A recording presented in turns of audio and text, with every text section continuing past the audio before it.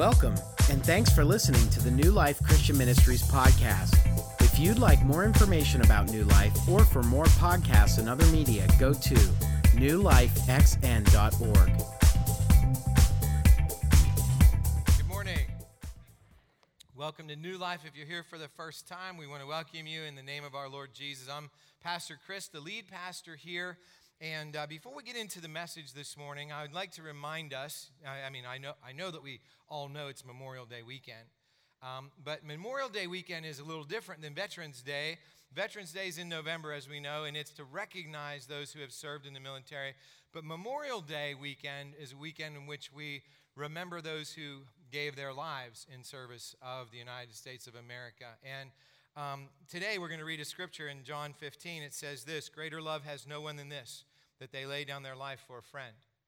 And sometimes people in the military aren't necessarily laying down their lives for friends when they do so, but for the concept of the United States of America, which is obviously people and a free people. And so I wanted to pause for a moment. And I don't know, about a year ago, a gentleman started coming to New Life who had served in the Navy in the Vietnam War conflict. Okay, so anyway, after he'd been coming for about 6 months, he came to me one day and he said, "Pastor Chris, I just want you to know that when I was serving in Vietnam, I saw things that nobody should ever have to see." And he was a medic, so he saw some of the worst of the worst. And he said, "And when I was there, I lost my faith. In fact, I didn't even believe there could be a God. And if this is what happens, people do to people." And he said, "Because of coming here for the last 6 months, I want you to know, number one, I believe there's a God. I believe he has a son named Jesus, and that Jesus died for me so that I can have salvation forever." And when he said that, it put things in the greatest context, the context we should put all things, and that is any sacrifice of a life is important. And when we honor the folks who served in the military, that is an important and right thing to do. But the one life that was given 2,000 years ago on the cross of Calvary is the most important life ever given, because he was perfect, and only perfect life ever given, and he is also God.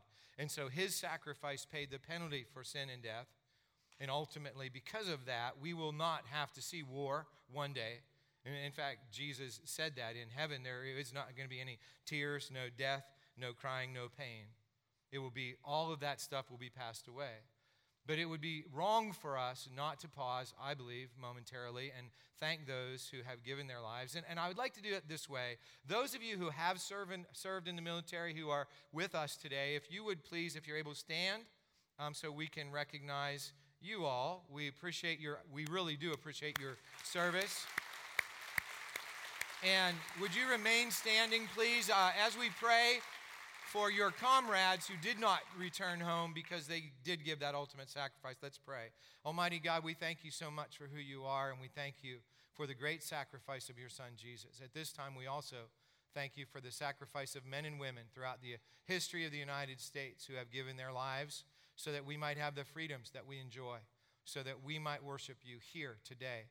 And God, we thank you for these folks who are standing before us today who served this nation, and we thank you for that.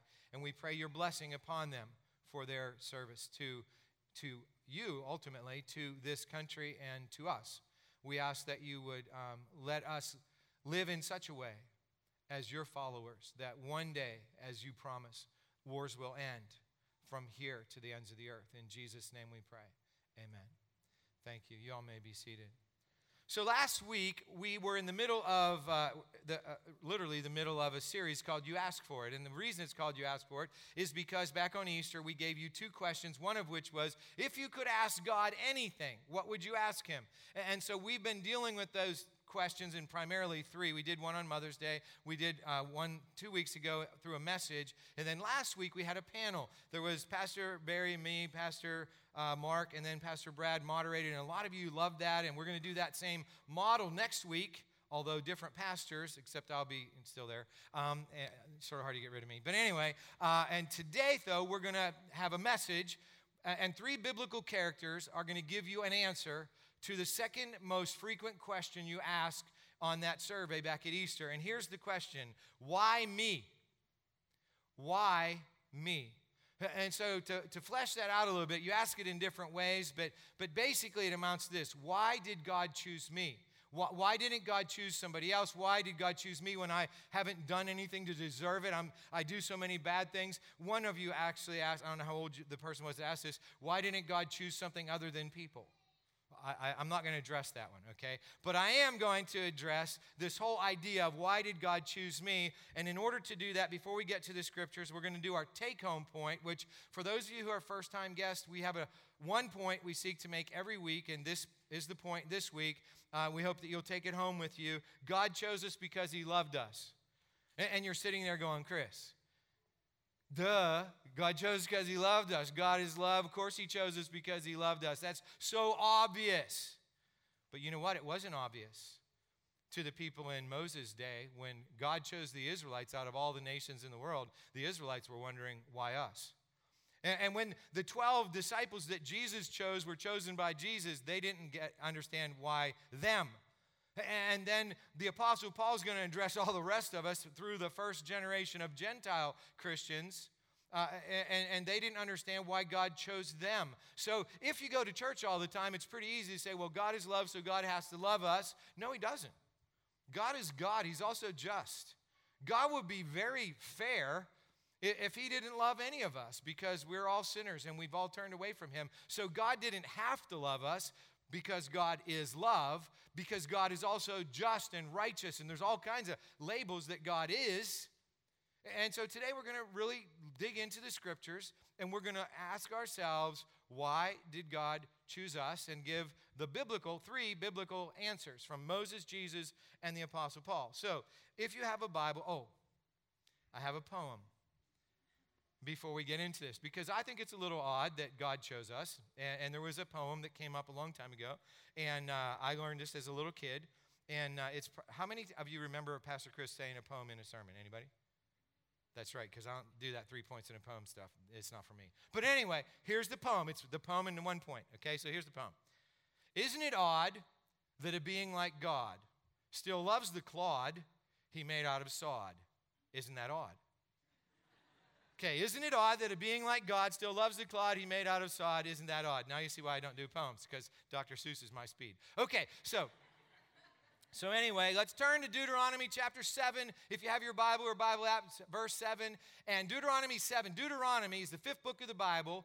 And the word Deuteronomy literally means second law. And the reason it's called Deuteronomy is because God gave the law, 10 commandments, to Moses. He brought them down on tablets. And when he came back down from the mountain after getting them the first time, the Israelites had all rejected God and were worshiping an idol. And Moses got angry and he threw the tablets down and they broke. So he had to go back up and get them a second time. That's Deuteronomy. Okay, so Deuteronomy 7, verse 7, and Moses is addressing why God chose the Jews. So, here we go. The Lord did not set his heart on you and choose you because you were more numerous than other nations, for you were the smallest of all nations. Rather, it was simply that the Lord loves you, and he was keeping the oath he had sworn to your ancestors. That is why the Lord rescued you with such a strong hand from your slavery and from the oppressive hand of Pharaoh, king of Egypt. Understand, therefore, that the Lord your God is indeed God. He is the faithful God who keeps his covenant for 1,000 generations and lavishes his unfailing love on those who love him and obey his commands. But he does not hesitate to punish and destroy those who reject him. Let's pray. God, we thank you for this truth, that you love us. And because you love us, you choose us. And I ask today that you would open our hearts, our spirits, by your Holy Spirit, that we would go out knowing that we are your chosen ones. I ask this in Jesus' name. Amen. So, the Israelites were getting ready to go into the promised land. They had been wandering around in the wilderness for 40 years after God had delivered them from slavery in Egypt. They're just getting ready to go into the promised land, and it's called the promised land because God had promised it to the ancestors of the Israelites, to Abraham, Isaac, and Jacob. And you may know that this land we call the promised land has been a land of conflict, and people have basically, since the time of Abraham, other people said, it's not your land, it's our land. And so God is getting ready to send the Israelites into the promised land, and Moses is giving this extended pep talk. And in this extended pep talk, what he says is, God chose you not because you're all that. because you're none of that. You weren't big as a nation. You weren't prosperous. You weren't strong. You weren't anything. But God chose you because he loves you. And now you're going to go into a land, and there's going to be other people in there. The Canaanites and the Hivites and parasites and the mosquito bites, all them bites. And they're going to be in there waiting for you, but I'm going to deliver them into your hand. And as they're getting ready to go in, God wants them to know they're not that big a deal. Now, here's the interesting thing about the Jews. We call them the Jews or the Israelites or the Israelis today. They weren't that big of a deal when God chose them, but since God chose them, they have become a really big deal. I did a little research about the Jewish people for this message, and in the world today, in 2014 anyway, there were 14.2 million Jews in the whole world. That's only 0.2% of the world population. And only 2.2% of the population of the U.S. are Jewish. And yet, 22% of all Nobel Prize winners in the history of the Nobel Prize being given out have been Jewish. 48% of all billionaires in the United States are Jewish. 18% of all Jewish families have a net worth of $1 million or more, as opposed to only 3.5% of the average American family. And then at the other extreme, there's 2.2% of the population in America are Jewish, but only 1.7% of the prison population in America is Jewish. So even though God, chose the Jews because they weren't all that, after God chose them, this is an important principle, when God chooses you, you become all that. And even though for 2,000 years, 2,000 years ago, Jesus came to save the Jews ultimately, and many of the Jews, and to this day, if you're really a Jewish person, more or less you haven't trusted Jesus as Savior and Lord. But God has never given up on the Jews, and Paul told us that in the book of Romans, that the Jews are going to come around, and they're going to follow Jesus one day. And so here we are, most of us are Gentiles, which simply means not Jew by birth, and we have the same opportunity to be God's chosen as they do, but in the very first order of God choosing people, he chose the Jews, not because they were great, because he loved them. And when God loves you, you become something special. And God says this, I honor my agreements for 1,000 generations. And a generation in the understanding of the Jews was 40 years. So that would be 40,000 years. God says, I'm going to honor my commitment for 40,000 years. Obviously, what it really means is forever. God's saying, if I make a commitment with you, it's an eternal commitment. And then it says this at the very end, however, if you reject me, I will destroy you. Now that makes it sound like love is conditional. God's love is conditional, that we have to do what he says or he'll reject us. It's really a statement of fact. When we reject God, we end up destroyed. And here's the thing. Let's just use modern day world. Let's say we're living in America today and we break a law of America. We're Christians, but I go into a store and I steal something. If I'm caught, I'm going to pay the consequence of that offense, right? I'll probably get a fine or go to prison, I don't know what. Or if you kill somebody, whatever. There are laws, and the consequence of those laws are upon us, whether we belong to God or not. And the thing about it is, it doesn't say that in this particular little passage. It's only a few verses that we looked at. But if you look at the whole Old Testament, what you find out is that God doesn't reject his people when he rejects them. God constantly bails them out. They go into the promised land, and sure enough, God had warned them, don't follow after the idols of the nations where you go in. They worship gold idols and wooden idols and statues of stone. Don't do that because it'll be a stumbling block to you, but they do it anyway. And then the people of the land overtake the Israelites and put them in slavery again. And then they cry out to God, and amazingly, because God loves them, he sends a deliverer and frees them, and so they worship God for a while, and then they look around and they see another idol. And they start to worship that idol, and then they start to get oppressed again. And this cycle goes on throughout a long period, hundreds of years. And then God sends a king finally. Well, God doesn't send a king because the people want a king, and God lets them have a king. And once they have a nation with a king, that doesn't solve their problem because they're supposed to worship God. God chose us because he loves us, but we're always wanting to choose something else. And yet God forgives us. Part of God's love is his forgiveness. And so the Israelites, the kingdom breaks up, and then they go off into exile. And yet as they cry out in exile, what does God do? He sends the deliverer through the occupying, or I should say the nation where they're exiled, and he sends the Israelites back, and they get to build Jerusalem up again, and they get to build the temple up again. And God always forgives. Never more clearly than in Jesus Christ. And so Jesus Christ came 2,000 years ago as the ultimate expression of God's love for us, his ultimate expression of forgiveness to us, even when we do reject him. And so even though God says, I'm faithful for 1,000 generations, but if you reject me, I'll destroy you. And that happens in history, but God always lets us come back if we repent and turn, which just means turn back to him, and he forgives us. And so Jesus comes on the scene, and while he's living on the earth, he chooses 12 guys. That these 12 guys are going to take the teaching and the truth and the life that he came to give and spread it around the world. And so he's talking to these 12 guys one day. Well, it's actually, I shouldn't say one day, like the day before he gets, arrested and crucified. And so it's in John chapter 15, if you want to follow along. It's in verse 9 and following. And we're not going to just read and skip all the way through it like we did with Deuteronomy 7 to 10. We're going to look at it a verse at a time. And what we're going to see here is that Jesus has a very clear statement about the fact that he chose us because he loves us. And we'll see that as we read through it. But let's look first. And if you want to follow along, or it's up on the screen probably. John 15, verse 9. I have loved you even as the Father has loved me. Remain in my love. Now in verses 1 through 8 of this chapter, Jesus has used an analogy. He said, I'm the vine, grapevine, you're the branches. If you remain or abide or stay attached to me, you will bear much fruit. And so what Jesus is saying in this statement here is, you're supposed to stay attached to me the way I'm attached to my heavenly Father. And my heavenly Father loves me because I stay attached to him. And actually there's only one God, but we believe that God expresses himself to us as Father, Son, and Holy Spirit. So the analogy here breaks down a lot, actually, because Jesus is God. And his remaining in God is different than our remaining in Jesus, because we don't get to become God because we remain in Jesus. We're always going to be people. But the point is, that kind of love that God the Father and Jesus and the Holy Spirit have for each other, we can experience that in our relationship with him. And now here's going to be a little bit of a zinger if you don't read the Bible a lot, because he's going to connect love and obedience. And here's what he says.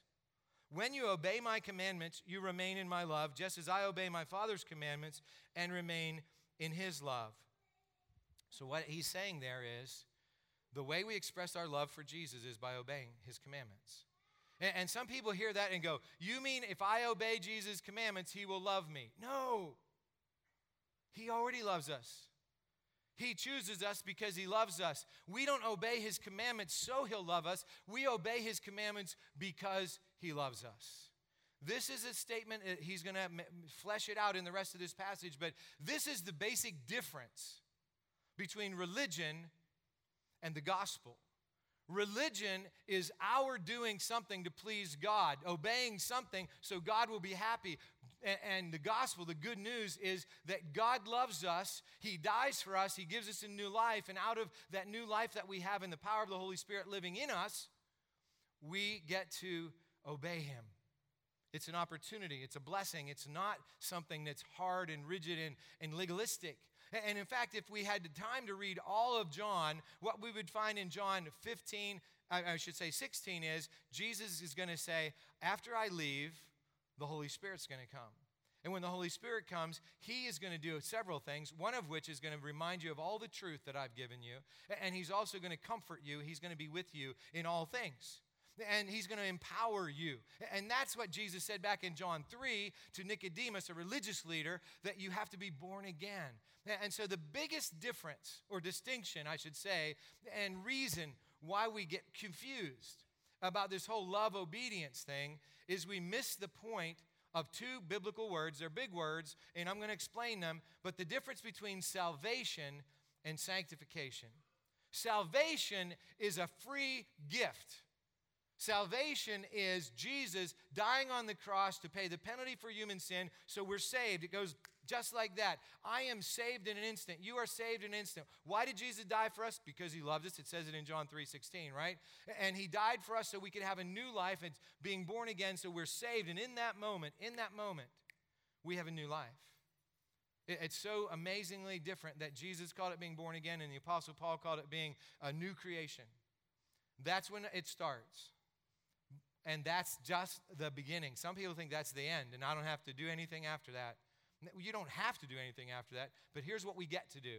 It's called sanctification. It means becoming like Jesus. Becoming holy, literally, is what it means. But it means becoming like Jesus. So how do I do that? How do you do that? Well, once we receive the love, once we know God chose us because he loves us, we have this Holy Spirit in us, the Spirit of God in us, and we start to look at the commandments and we say, when I tried to love other people, I couldn't do it because they just got me mad, angry, upset. But now, instead of me trying to love people, I'm going to let the Holy Spirit love people through me. And that's what sanctification is. I start to live more and more like Jesus in all the areas of my life. And the thing that's really amazing is he says that when we obey his commandments, that's when we're remaining in his love. And it goes on to say something really incredible.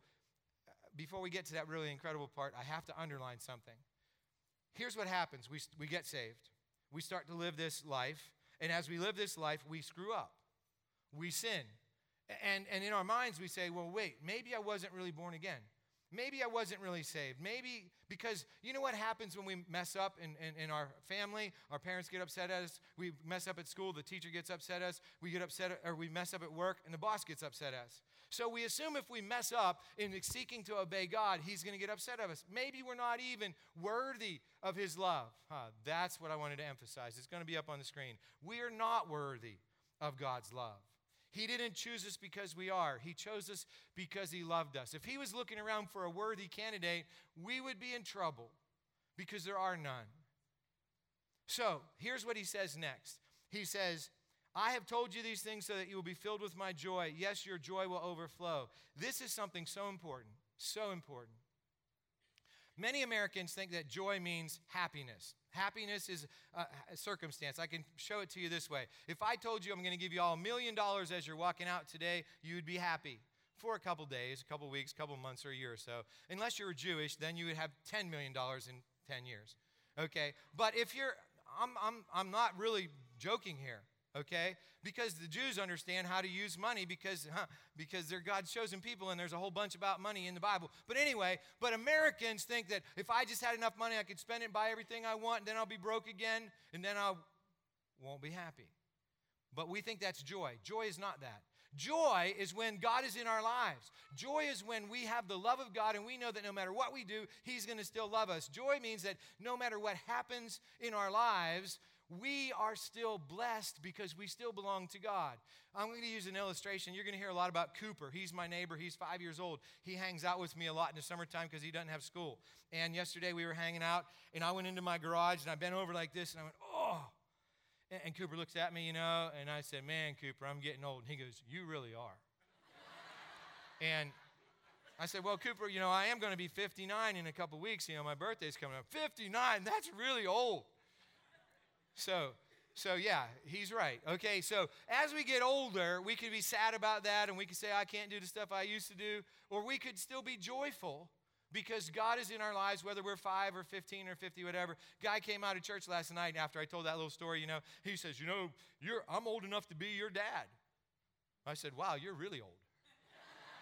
And he said, well, the point is that you're young because I'm old enough to be your dad. I said, no, the point is you're old because you're old enough to be my dad. And we can be joyful. How old we are doesn't matter if Jesus is in charge of our lives. How young we are, it doesn't matter. How rich we are, how poor we are, all those things. Whether tough things are going to happen, because I'll tell you this, life is hard, and sometimes it's harder.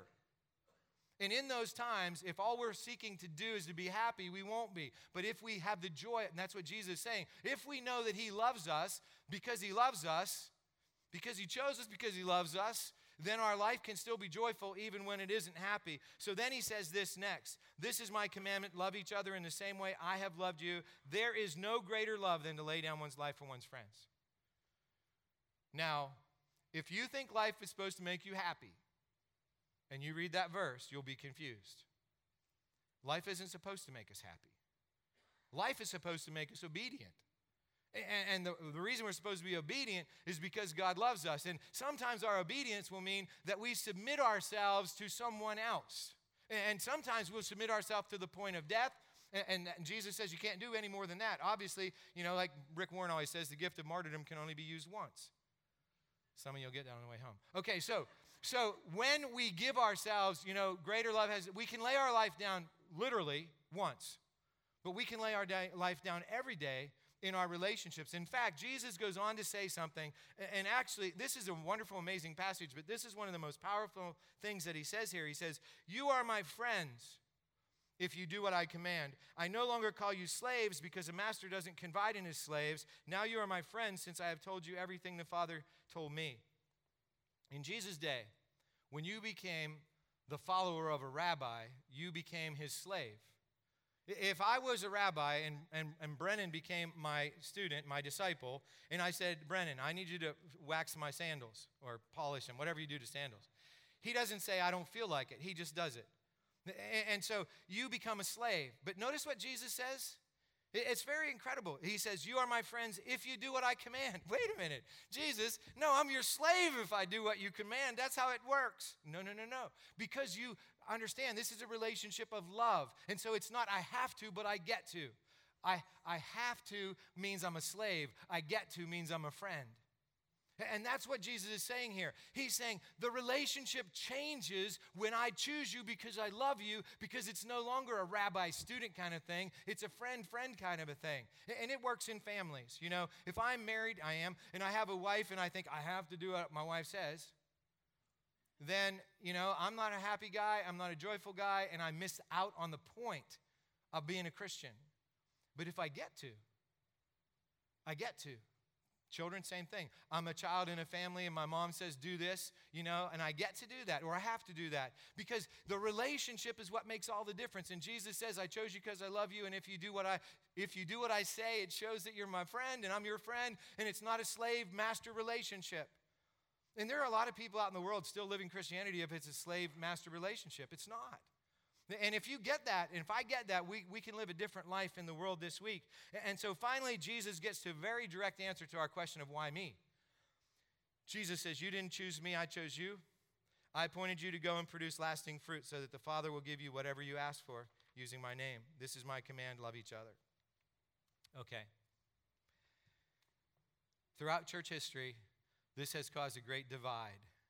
Because there are some on the one side who read that passage that Jesus says, "You didn't choose me, I chose you." And they say, well, that means we can't choose. We don't have a choice. God chooses us or he doesn't. And if God doesn't choose you, you're going to hell and there's nothing you can do about it. If God does choose you, you get to go to heaven. Nothing really you can do about that.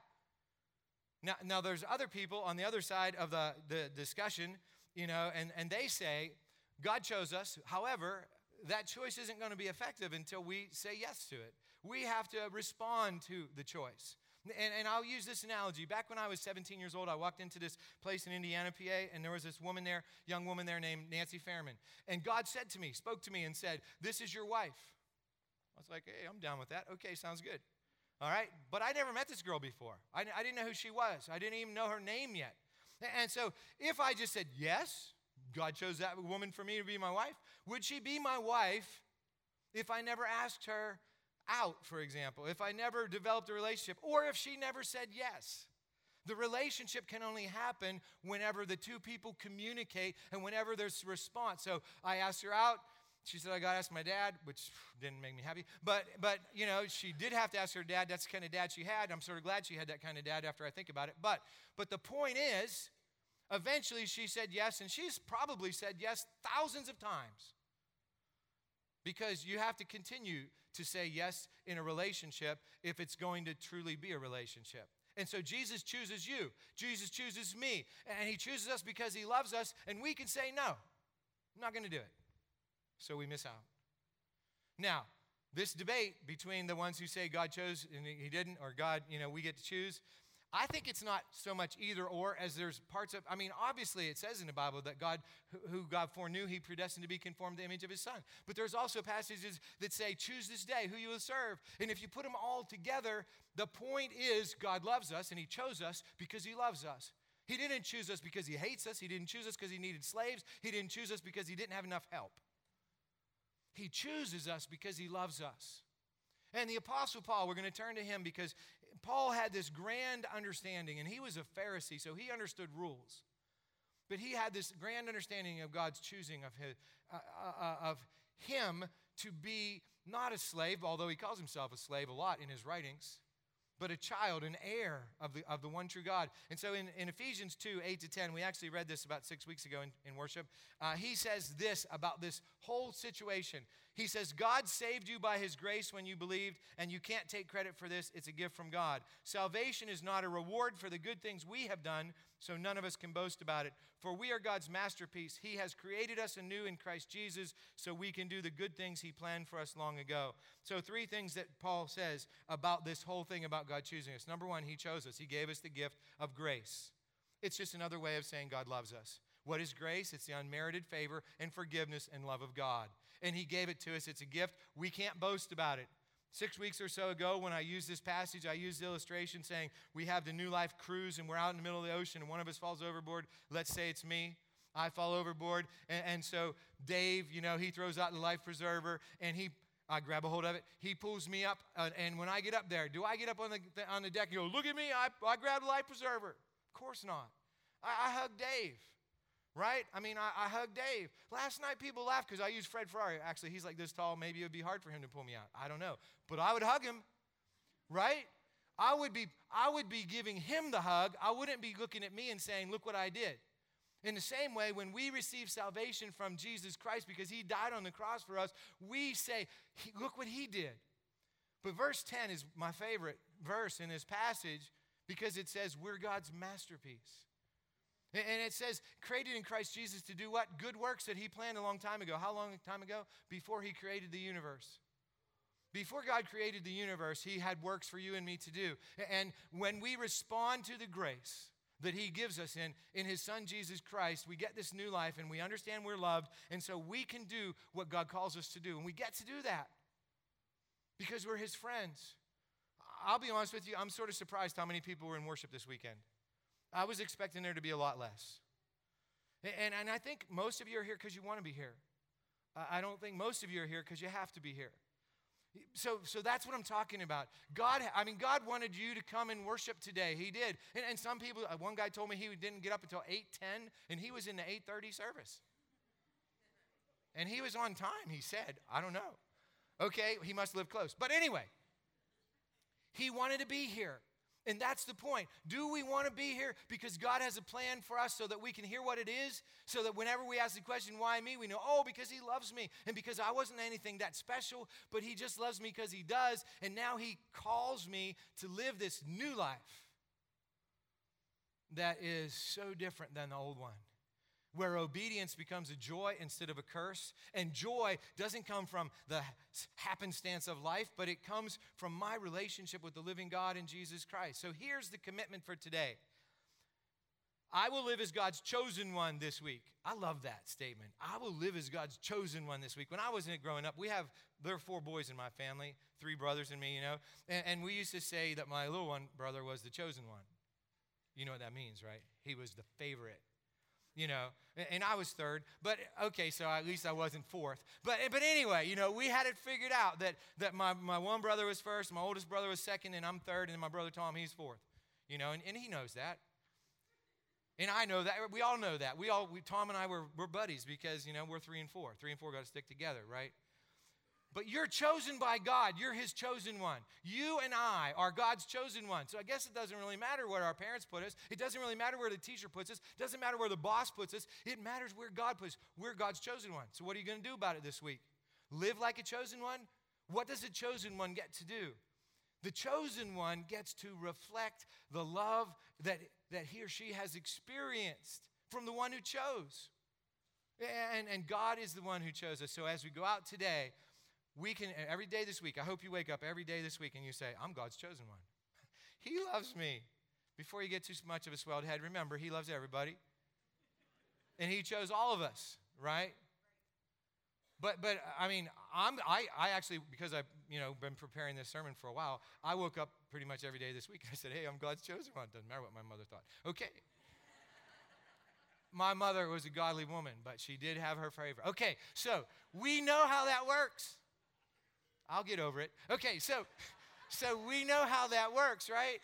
When we know that the God of the universe chose us because he loves us and for no other reason, it frees our life to be meaningful, purposeful, and to make a difference out there in the world that so desperately needs that reality.